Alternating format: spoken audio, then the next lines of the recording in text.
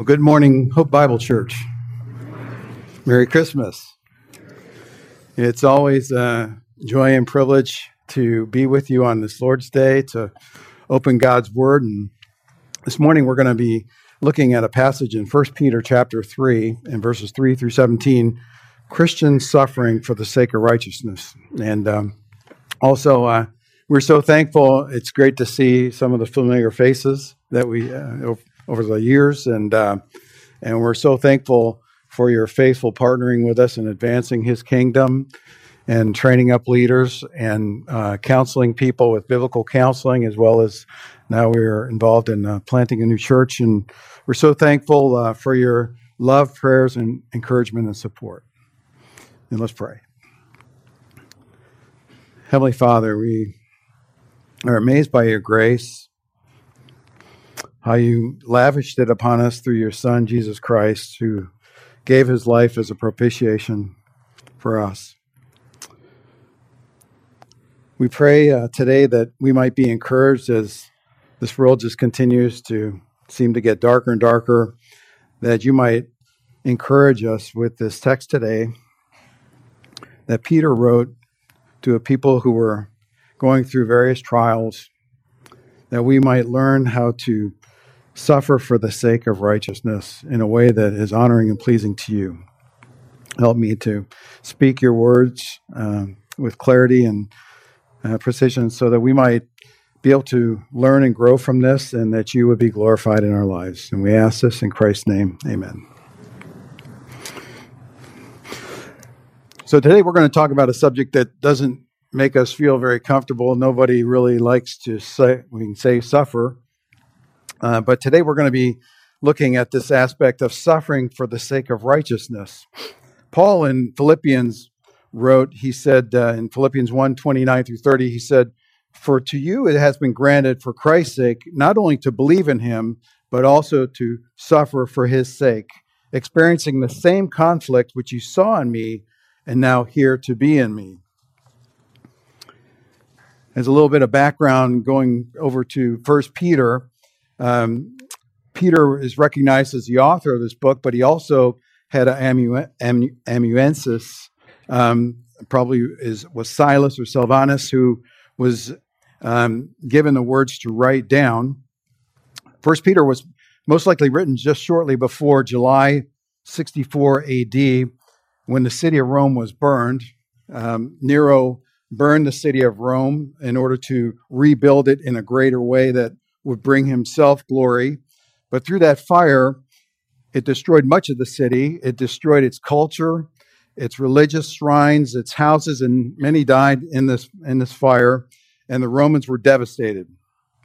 But in order to redirect the blame, Nero made the Christians scapegoats for the fire, and they eventually became the focus of persecution throughout all of Rome, the Roman Empire. But not all suffered to the same level. Some suffered to varying degrees, as Peter mentions, but tragically, many were tortured, having been made live torches encased in wax and burned in his feasts and parties, and others were burned with hot metal on parts of their bodies.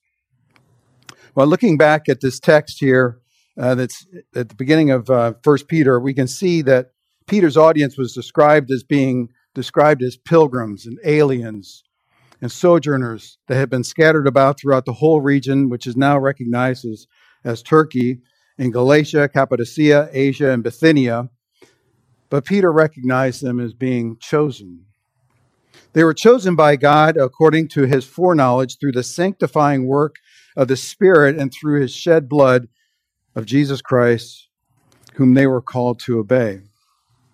These believers at the time were dispersed abroad due to widespread persecution throughout the Roman Empire that was directed by Nero, and also influenced by the culture to mistreat Christians. But Peter goes on in this first chapter, and he describes how great a salvation they have through the living hope of Jesus Christ from the resurrection of the dead. And Peter says that they were blessed both by God and of the Lord Jesus Christ according to his great mercy. They were given an inheritance. It was imperishable, undefiled, and will not fade away, reserved in heaven for them, and they are protected by the power of God through faith for a salvation ready to be revealed in the last time. Continuing on in the next section of the book of 1 Peter, he gave exhortations as to how they should live in light of their great salvation in a lost world. And later, he covers in chapter 2 areas of submission, how we should submit in various areas, whether it was to the government, civil authorities, all authorities placed over them, in their jobs, and even in the home, husbands, wives to their husbands and husbands to their wives in a like manner. And in the middle of that, Christ was recognized as being the example of that submission and submitting himself to the Father. And here we come to this new section that carries on from 3:13 to the end of the epistle, exhortations that Peter gives in view of Christian suffering. And while Peter's already talked about suffering in the earlier part of the epistle, he now brings this issue to center stage. Suffering is a significant matter in the Christian faith, and you can't turn the New Testament more than 3 or 4 pages at a time and not see how one of God's faithful servants is experiencing suffering, persecutions, hardships, trials, afflictions in one way or another. So what we're going to discover in chapters 13 through 17 is what is the experience the Christian can expect in their suffering for the sake of righteousness, and what are the exhortations that Peter gives in this passage. What we're going to see in this passage is 6 exhortations in suffering for the sake of righteousness. 6 exhortations in suffering for the sake of righteousness. Now, actually, this text here is just half of this paragraph. It's a long paragraph. It's about 10 verses, and it goes to the end of the chapter. But we're going to be focusing on the first part that is more focused on how we should respond in light of Christian suffering. In our text, starting at verse 13, Peter writes, "Who is there to harm you if you prove zealous for what is good? But even if you should suffer for the sake of righteousness, you are blessed. And do not fear their intimidation, and do not be troubled, but sanctify Christ as Lord in your hearts, always being ready to make a defense to everyone who asks to give you an account for the hope that is in you, yet with gentleness and reverence. And keep a good conscience, so that in the thing in which you are slandered, those who revile your good behavior in Christ will be put to shame. For it is better, if God should will it so, that you suffer for doing what is right rather than for doing what is wrong." Now, we got kind of an extended outline in this passage, so I'll run through it twice if you want to take your notes and catch all the points initially here. So in verse 13, we're going to see Peter exhorts them to desire to do good. Desire to do good. In the first part of verse 14, we see suffer for the sake of righteousness. Suffer for the sake of righteousness. And then in 14b, the second part of 14 and the first part of 15, sanctify Christ in your heart. And number 4, sanctify Christ in your heart. 4 is be prepared to give a defense. That stems out of having a sanctified heart.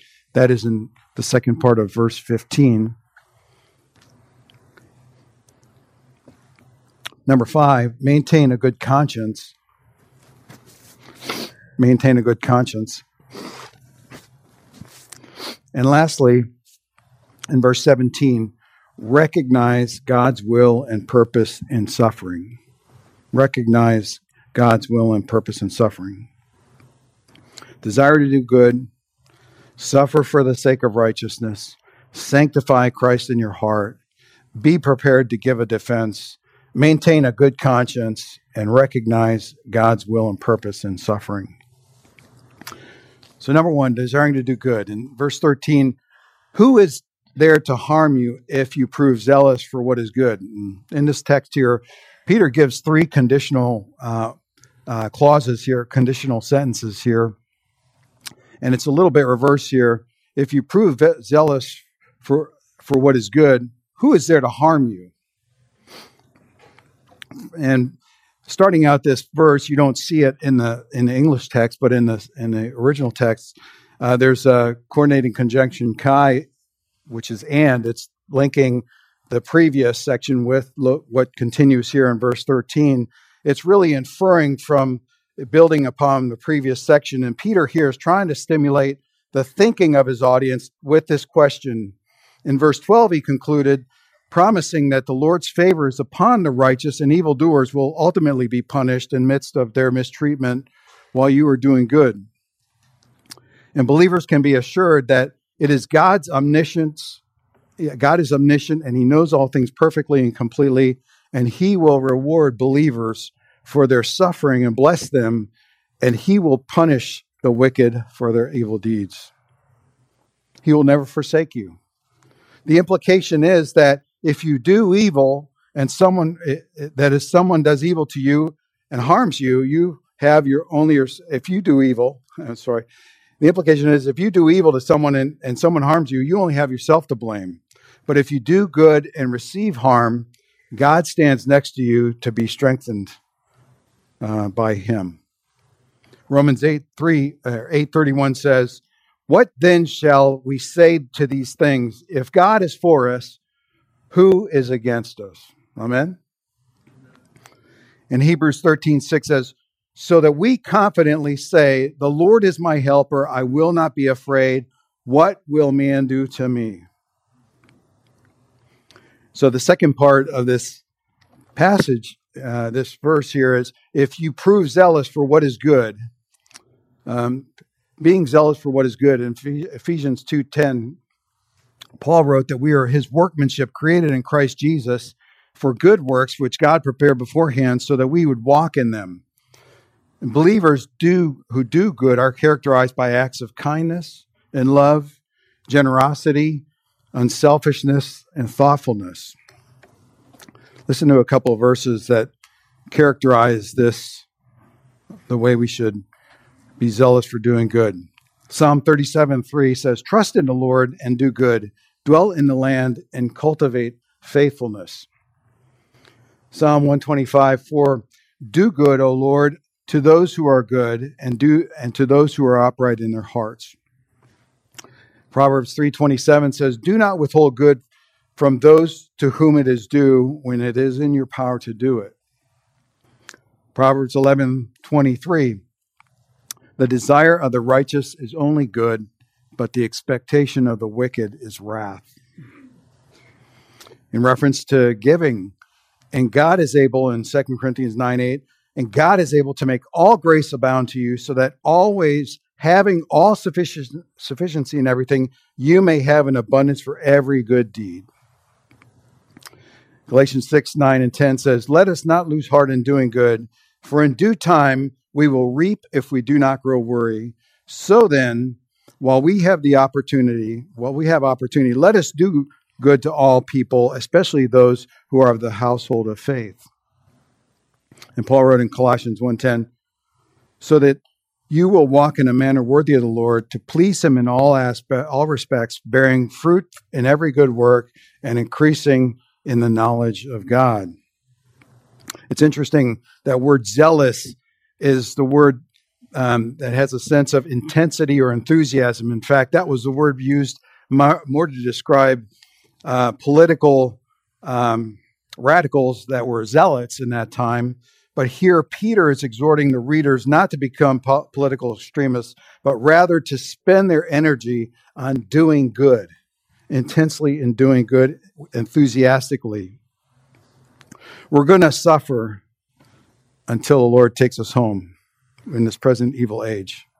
And Peter assures us that nothing can ultimately harm us if we continue to walk in God's paths, and the pain that's inflicted on us is only temporarily, and that will be vindicated by God on the last day. we should be zealous to do good works. Titus 2:14 says, who gave himself for us to redeem us from every lawless deed and to purify for himself a people for his own possession, zealous for good deeds. Also, sometimes your good works have a great influence on unbelievers. In Proverbs 16:7 says, when a man's ways are pleasing to the Lord, he makes even his enemies to be at peace with him. So that is point one, desire to do good. Point two, we see in the first part of 14a is suffer for the sake of righteousness. Now here's another conditional clause, and in the Greek there are various levels of conditional clauses, and this is more of a remote possibility. So Peter's trying to say that if there's a possibility that you are going to be suffering for good, he says, but even if you should suffer for the sake of righteousness, you are blessed. So not everybody may experience this. It's more in a remote form. For you guys who enjoy grammar, I teach grammar in our seminary, Greek grammar and Hebrew. So there's some grammarians out there. Indicative mood is a reality, and the subjunctive is a probability. And then this is an optative here, so it's possibility. And then you got the imperatives that are farther from reality, and so in those imperatives make those obedience your reality. But this is an optative, so it's a remote possibility. And he is saying that you are blessed if you have the privilege or honor to experience these kinds of sufferings or hardships. 1 Peter is common throughout the whole epistle, talking about different types of suffering. In 2:19 and 20, he says, for this finds favor, if for the sake of conscience toward God, a person bears up under sorrows when suffering unjustly. For what credit is there when you sin and you are harshly treated, you endure it with patience? But if when you do what is right and suffer for it, you patiently endure it, this finds favor with God. And we're familiar with Matthew 5:10 through 12 and the Beatitudes where Jesus said and taught, blessed are those who have been persecuted for the sake of righteousness, for theirs is the kingdom of heaven. Blessed are you when people insult you and persecute you and falsely say all kinds of evil against you because of me. Rejoice and be glad, for your reward is great. Your reward in heaven is great, for in the same way they persecuted the prophets who were before you. Continuing on. Point 3, so do well, suffer for the sake of righteousness. And number 3 in verse 15, verse 14b and 15, sanctify Christ in your heart. And he starts out with two emphatic prohibitions. Do not fear their intimidation and do not be troubled. This is taken from Isaiah 8, verses 12 and 13. But he says, Peter's saying you should not fear men, you should not be intimidated, nor be troubled by them, because God is our protector. And continuing on, he says, but sanctify Christ as Lord in your hearts. And this word is, this sanctify is an urgent summary action. Do it now. In the totality, it's not a continuing, ongoing practice, but the idea is in the totality of yourself, that you should set apart yourself for Him. Now we're called saints, as Paul and others make reference to us, and many people will say, "Well, we're saints because we're set apart to do good works or glorify Him." But more so, we are saints because, as 2 Corinthians 5:21 says, He made Him who knew no sin to be sin for us, that we might become the righteousness of God in Him. So we've been blessed with the imputed righteousness of Him, and He sees us as holy and righteous based on the person and work of Jesus Christ on the cross for all who believe. And He took our suffering and he took our sin. It's interesting, in the original languages, there's races. I'm thinking of the word in Spanish. They're root words that have a similar meaning. So if you think of this word is hagiasate, is this imperative verb. And there's other words, hagios, which is saints. There's hagios, which is holy. There's hagiazo, which is to sanctify. There's hagiasmos, which is sanctification. And then there's hagiotes, which is holiness, which is describing, all of these are describing a dedicated or consecrated sense or a unique form of purity towards the Lord.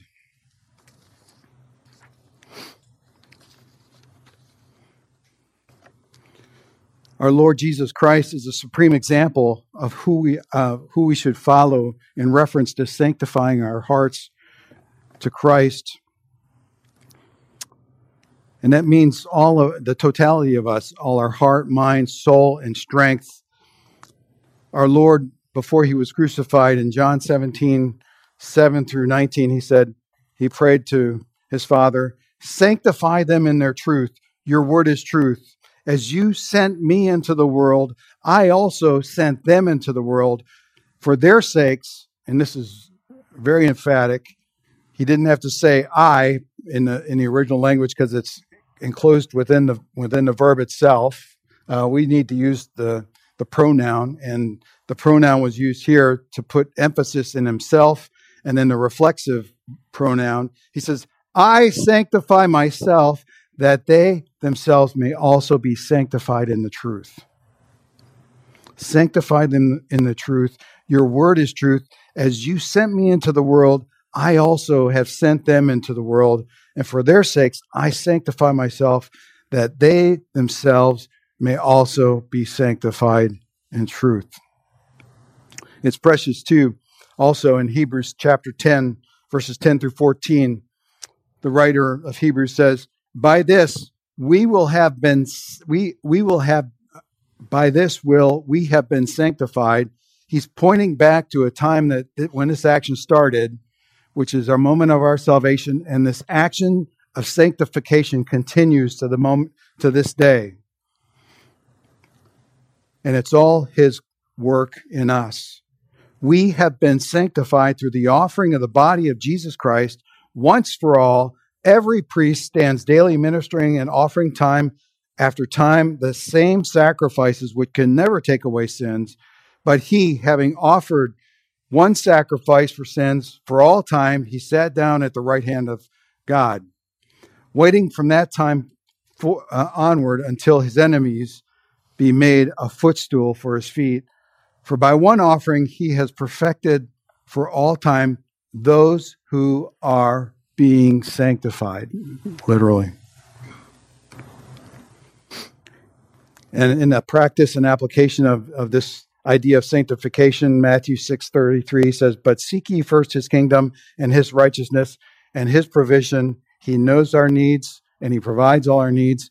So seek first his kingdom and his righteousness, and all these things will be added to you. Romans 12:1-2, "Therefore I urge you, brethren, by the mercies of God, to present your bodies a living and holy sacrifice, acceptable to God, which is your spiritual service of worship. And do not be conformed to this world, but be transformed by the renewing of your mind, so that you may prove what the will of God is, that which is good and acceptable and perfect." Continuing on. Desire to do good, suffer for the sake of righteousness, sanctify your hearts. And 4, in the second part of verse 15, be prepared to give a defense. Peter writes, "Always being ready to make a defense to everyone who asks you to give an account for the hope that is in you, yet with gentleness and reverence." Always being ready. It's an absolute word here. There's nothing qualifying it that gives me an exception or an out when I shouldn't be ready. But always being ready to make a defense also to everyone who asks you to give an account. So we should be ready always. We're prepared. We're willing to submit to this instruction. The word defense here, the word apologia, is the word defense. It's not the sense of apologizing, and also the word apologetics comes from this word here as a form of how do we defend the faith. And we have this instruction with meekness and reverence in a sense of humility and how God wants us to respect other people in whom we are giving a defense for our faith of the hope that's within us.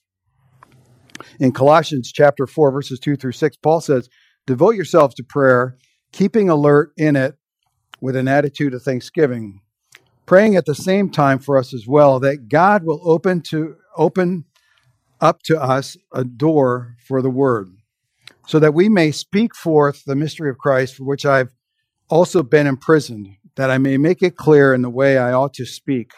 Conduct yourselves with wisdom toward outsiders, making the most of the opportunity, and let your speech always be with grace, as though seasoned with salt, so that you will know how you should respond to each person." Are you ready? Are you locked and loaded? Yeah? It's just like one of those Western films. I'm ready.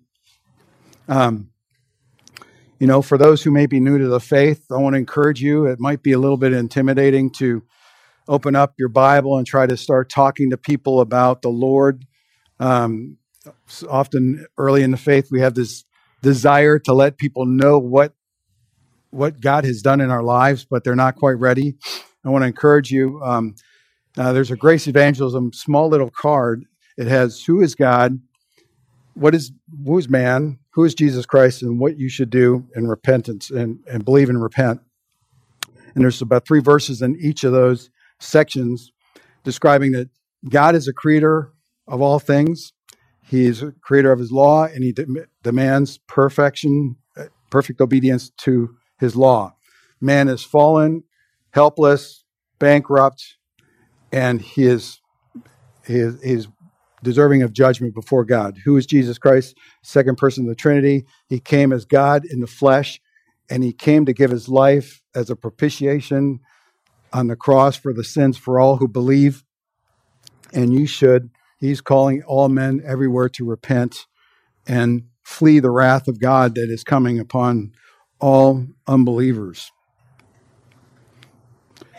That is how we should be ready. If tape it on the inside of your Bible, and or just spend time studying the Word of God, and be able, whoever you're talking to, be able to have a conversation and present the Word of God with a form of gentleness and reverence. We don't want to debate. We aren't trying to win a fight.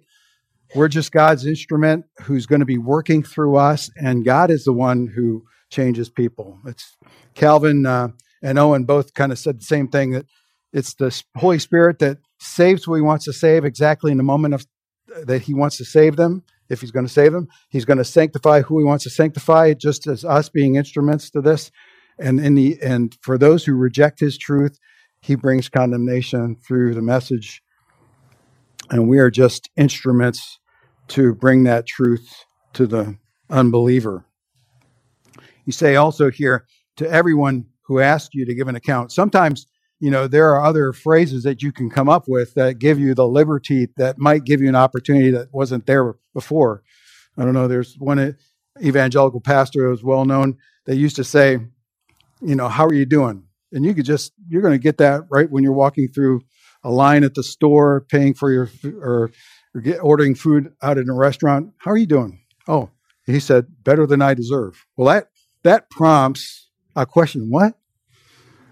Better than I deserve? What are you talking about? And it might open up a door, Or, are you ready to meet the Lord when you die, or are you prepared to meet him?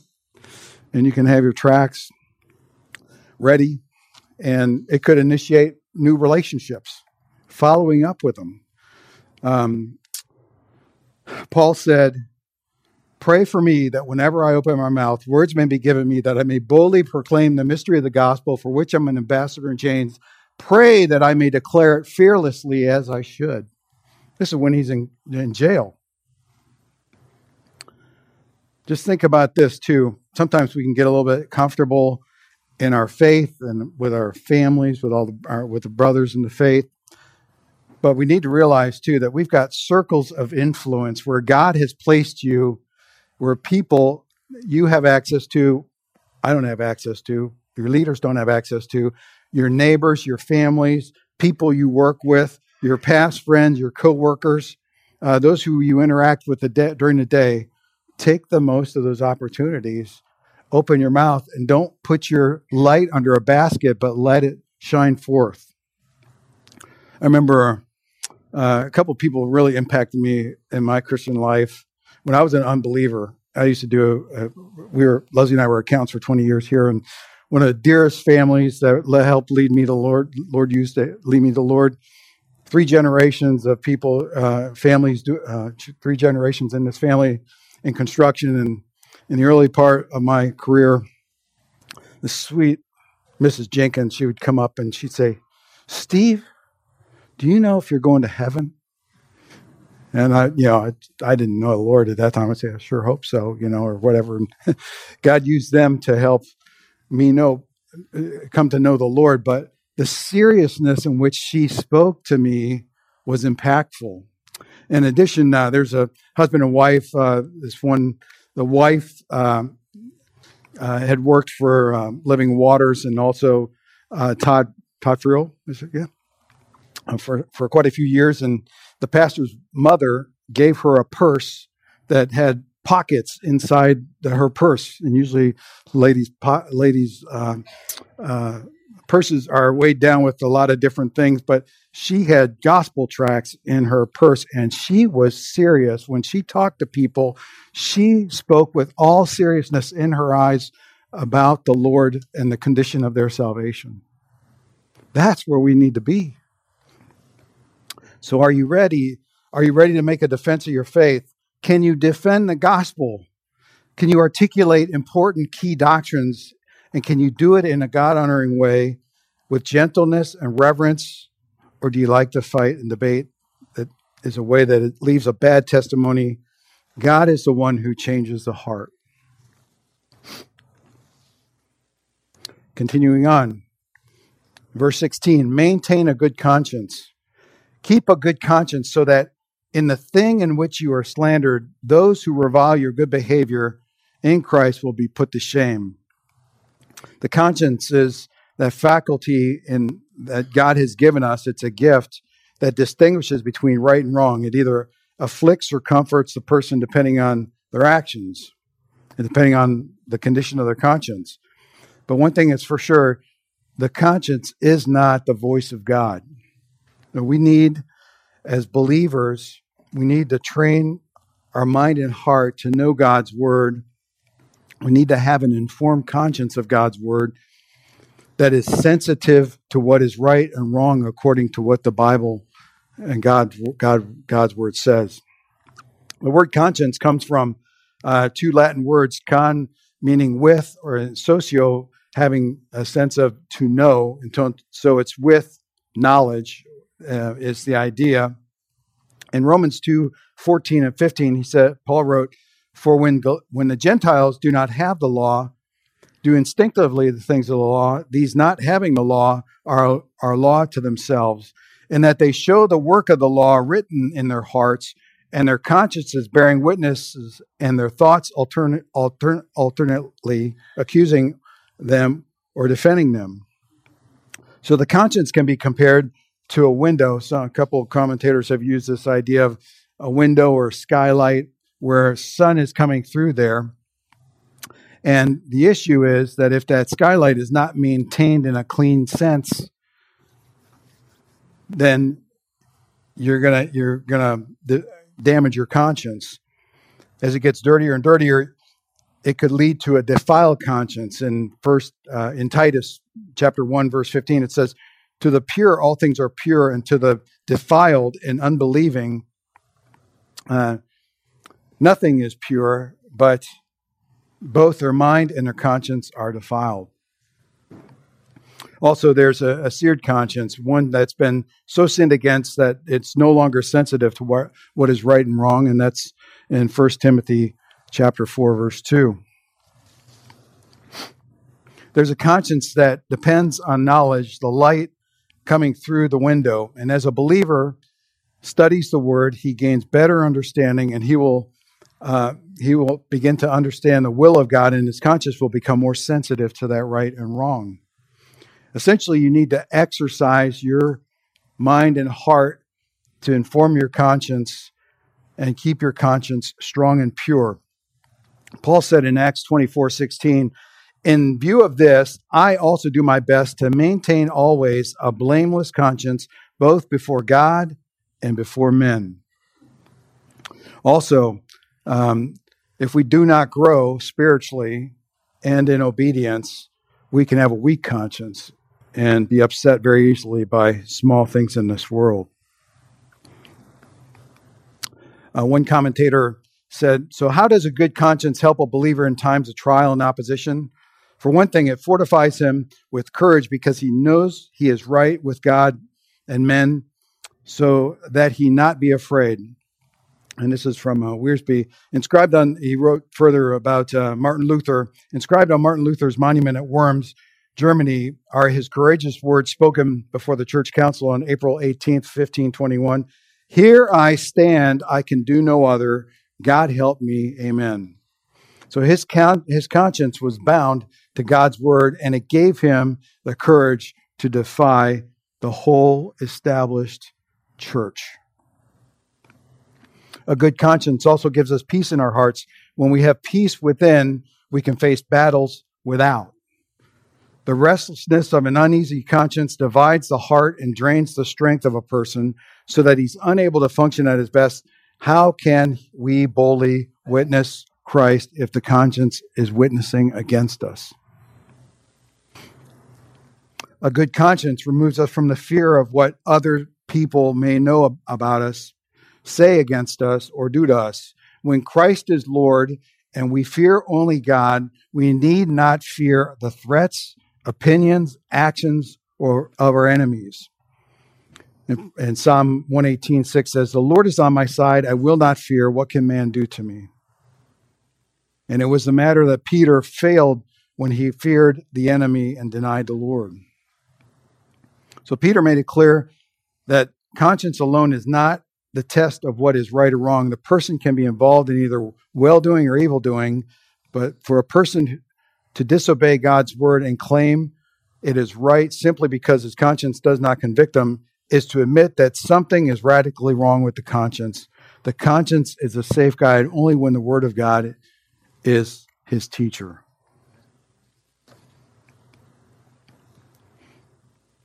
We're to maintain a good conscience, and also that means that we need to confess our sins, just as 1 John 1:9 says. We must keep that window clean. We must spend time in God's word and let in the light.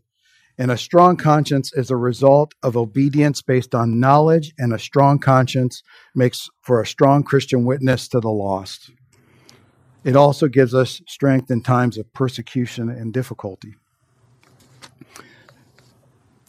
Reflecting on a couple of verses that Peter said in chapter 2, verse 12, "Keep your behavior excellent among the Gentiles, so that in keeping in which they slander you as evildoers, they may, because of your good deeds, as they observe them, glorify God in the day of visitation." A little later in 2:15, he says, "For such is the will of God, that by doing right you may silence the ignorance of foolish men." 1 Timothy 1:5, "But the goal of our instruction is love from a pure heart and a good conscience and a sincere faith." Hebrews 13:18 says, "Pray for us, for we are sure that we have a good conscience, desiring to conduct ourselves honorably in all things." And returning back to 3:21 later, that follows our text, corresponding to that, baptism that now saves you, not the removal of dirt from the flesh, but an appeal to God for a good conscience through the resurrection of Jesus Christ. And finally, Number 6, recognize God's will and purpose in suffering. Recognize God's will and purpose in suffering. Here we have another one of those remote conditional clauses, fourth class clause. It says, for it is better if God should will it so that you suffer also, or that you suffer for doing what is right rather than doing for what is wrong. If you really wanted to kind of translate this, there's a couple interesting words in here that talk about God's will in a verb form and a noun form. For it is better if the will of God wills that you should suffer. Yeah. For it is better if the will of God wills that you should suffer. Here we see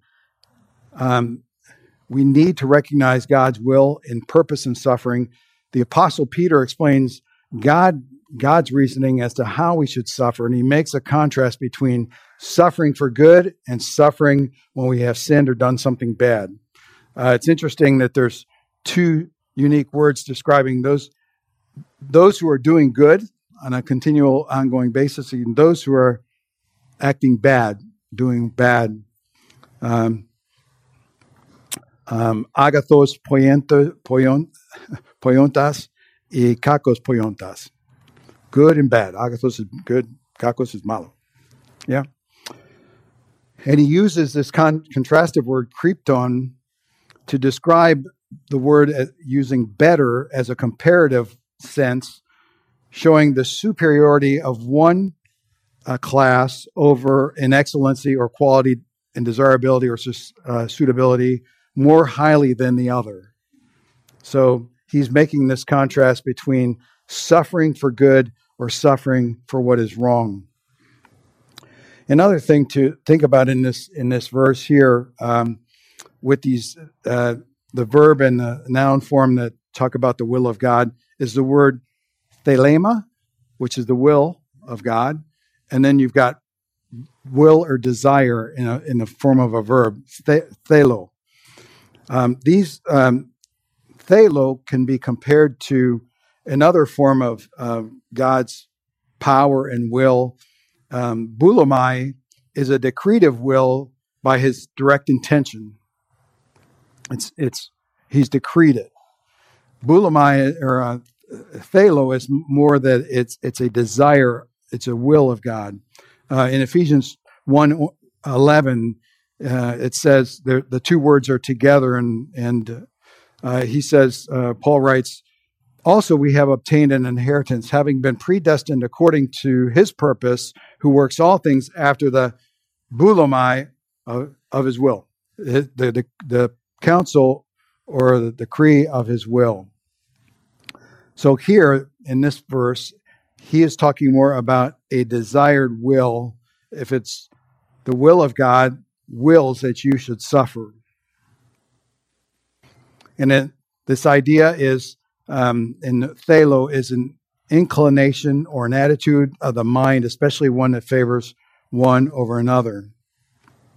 It's really precious to go through and do a study on the word thelema as the will of God, and seeing how Christ fulfilled the will of God through many verses. And I think it's applicable to us, and it should drive us to have a greater desire to be following the will of God as it relates to this aspect of suffering, doing the will of God in a way that is pleasing to Him.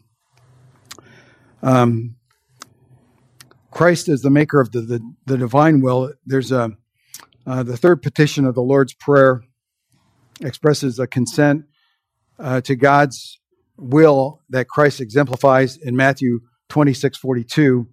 In 26:42, it says that he went away again a second time and prayed, saying, "My Father, if this cannot pass away unless I drink it, your will be done."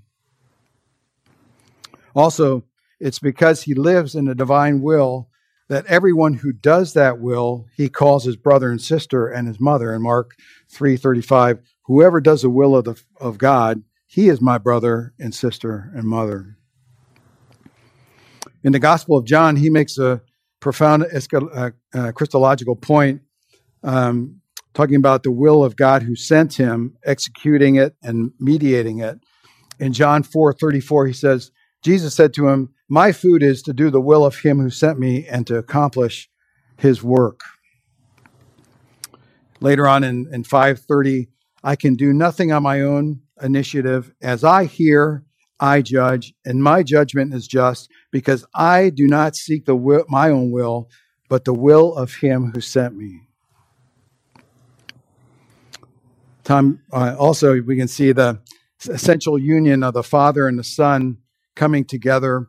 John 7:28, then Jesus cried out in the temple, teaching and saying, "Both of you both know me and know where I am from, and I have not come of myself, but he who sent me is true, whom you do not know." In John 1:18, he's one with the Father. No one has seen God at any time, only the begotten God who is in the bosom of the Father, he has explained. And he also hears his words. For the Father, in John 5:20, for the Father loves his Son and shows him all things that he himself is doing, and the Father will show him greater works than these, so that you will marvel.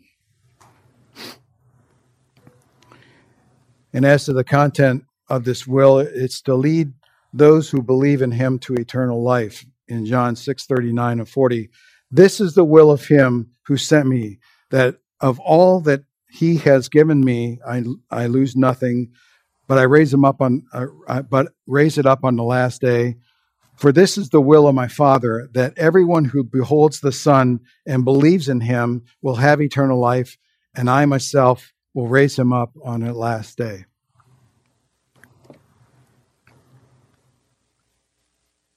And here we see the willing submission of Christ. Jesus cried out in John 7:28. Jesus cried out in the temple, teaching and saying, "Both you." Did I say that one before? Yeah, I already said that one. I'll skip over that. He secures his power by the virtue of God's hearing. In John 9:31, we know that God does not hear sinners, but if anyone is God-fearing and does his will, he hears them. Precious. John 12:25, he who loves his life loses it, and he who hates his life in this world will keep it to eternal life. So he implies this gift of himself in the fulfillment of this salvific mission. In Hebrews 10:7 and 9, he says, then I said, behold, I have come. In the scroll of the book, it is written of me to do your will, O God. Verse 9, 10:9. Then he says, behold, I have come to do your will. He takes away the first in order to establish the second. So we can see how Christ had this desire to do the will of the Father, and we should be moved also as wanting to do the will of the Father and honor him and glorify him for it. It's better than to suffer for doing bad.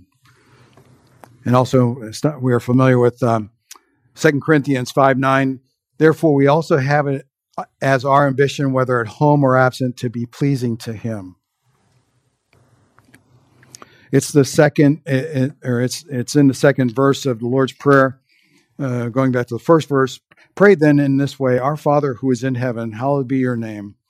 Your kingdom come, your will be done on earth as it is in heaven. We are submitting our will to his will, how he ever pleases in this earth. Also, we're going to see how we're suffering in this world. Paul was chosen to be an instrument for suffering in Acts 9 when he was called to be a servant of the Lord. Go, for he is a chosen instrument of mine to bear my name before the Gentiles and kings and the sons of Israel, for I will show him how much he must suffer for my name's sake.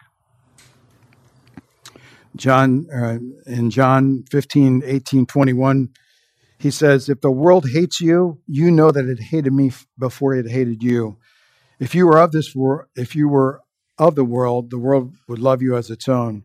But because you are not of the world, but I chose you out of the world, because of this, the world hates you.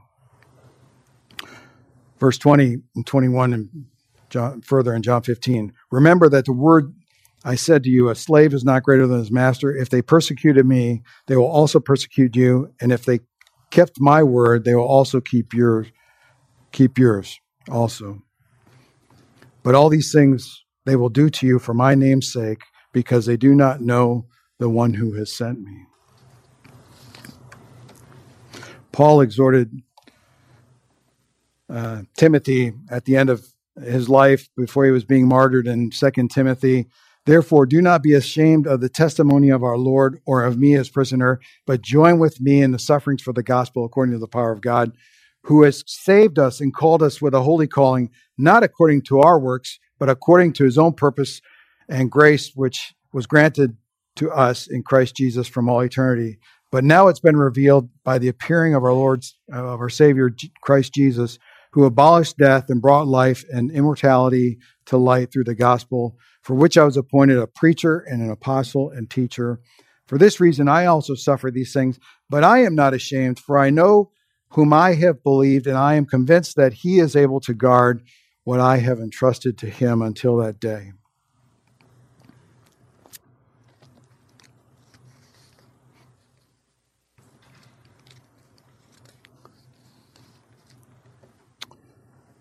A couple more, going back to 1 Peter. For this finds favor in 1 Peter 2:19 through 25. For this finds favor if, for the sake of conscience towards God, a person bears up under sorrows when suffering unjustly.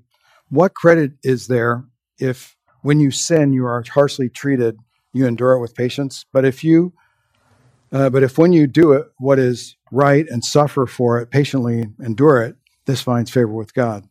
For you've been called for this purpose, since Christ also suffered for you, leaving you an example for you to follow in his steps, who committed no sin, nor was any deceit found in his mouth. And while being reviled, he did not revile in return. While suffering, he uttered no threats, but kept entrusting himself to him who judges righteously. And he himself bore our sins in his body on the cross, so that we might die to sin and live to righteousness. For by his wounds you were healed. For you were continually straying like sheep, but now you have returned to the shepherd and guardian of your souls. In 1:6, in this you greatly rejoice, even now for a little while, if necessary, you have been distressed by various trials. In 4:19, Peter wrote, therefore, those also who suffer according to the will of God shall entrust their souls to a faithful Creator in doing what is right. And before wrapping up, he goes on even in chapter 4, talking more about this suffering in chapter 4, verses 12 through 15. Beloved, do not be surprised at the fiery ordeal among you, which comes upon you for your testing, as though something strange were happening to you. But to the degree that you share the sufferings of Christ, keep on rejoicing, so that at the revelation of his glory, you may rejoice with exultation. If you are reviled for the name of Christ, you are blessed, because the Spirit of glory and God rests upon you. Now capture this. So do not suffer bad. In 15, he makes this reference for those who are suffering bad, or an exhortation not to. Make sure that none of you suffer as a murderer or thief, civil crimes, or an evildoer, or a troublesome meddler. And I just want to share this troublesome meddler word is an interesting word. We have three words that kind of describe pastor or elders in the church: poimen, episkopos, and presbyteros. Those are the three words. Interestingly, in this describing a troublesome meddler, uses the word episkopos, but it's used in a compound word with allotri episkopos. And the word allotri always has an indication that denotes that this activity is foreign to the doer. Entonces, well, this is my Spanish coming out. So then, be careful not to be a troublesome meddler in activities that don't pertain to you. Yeah? You can cause a lot of problems. A lot of problems in families and churches. And so, in conclusion, Peter gives us these 6 exhortations in suffering for the sake of righteousness, desiring to do good, suffering for the sake of righteousness, sanctifying Christ in your heart, being prepared to give a defense, maintaining a good conscience, and recognizing God's will and purpose in suffering. And just closing with the next verse that follows in this text, 1 Peter 3:18, for Christ also died for sins once for all, the just for the unjust, so that he might bring us to God, having been put to death in the flesh, but made alive in the spirit. Let's pray. Father, what a precious text. Having known that in the humility, your Son, having an eternal relationship with the Father, in the plan predetermined, would come to earth and give his life as a ransom for men, perfectly fulfilling your law and having become the perfect sacrifice on the cross for our sins. And Father, you rightly judging all of our sins, past, present, future, until the last breath we take. Being omniscient, you placed all those on your Son and did not restrain in any judgment that we deserved, that he received in that time on the cross. Father, may we not forget that and make light of it, but rejoice in having been given a new life, having been resurrected from the dead. He sits at your right hand, and one day he will come for us. Lord, we have all been appointed to suffer in various ways. And just pray that you will help strengthen us with this text, that we may do good, suffer for righteousness, and sanctify the Lord in our hearts. Help us to be prepared for making a defense whenever there are opportunities. Help us to maintain a clean conscience by your word and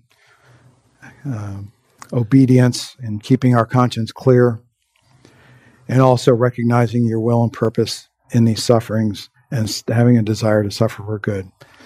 Just thank you and ask this in Christ's name. Amen.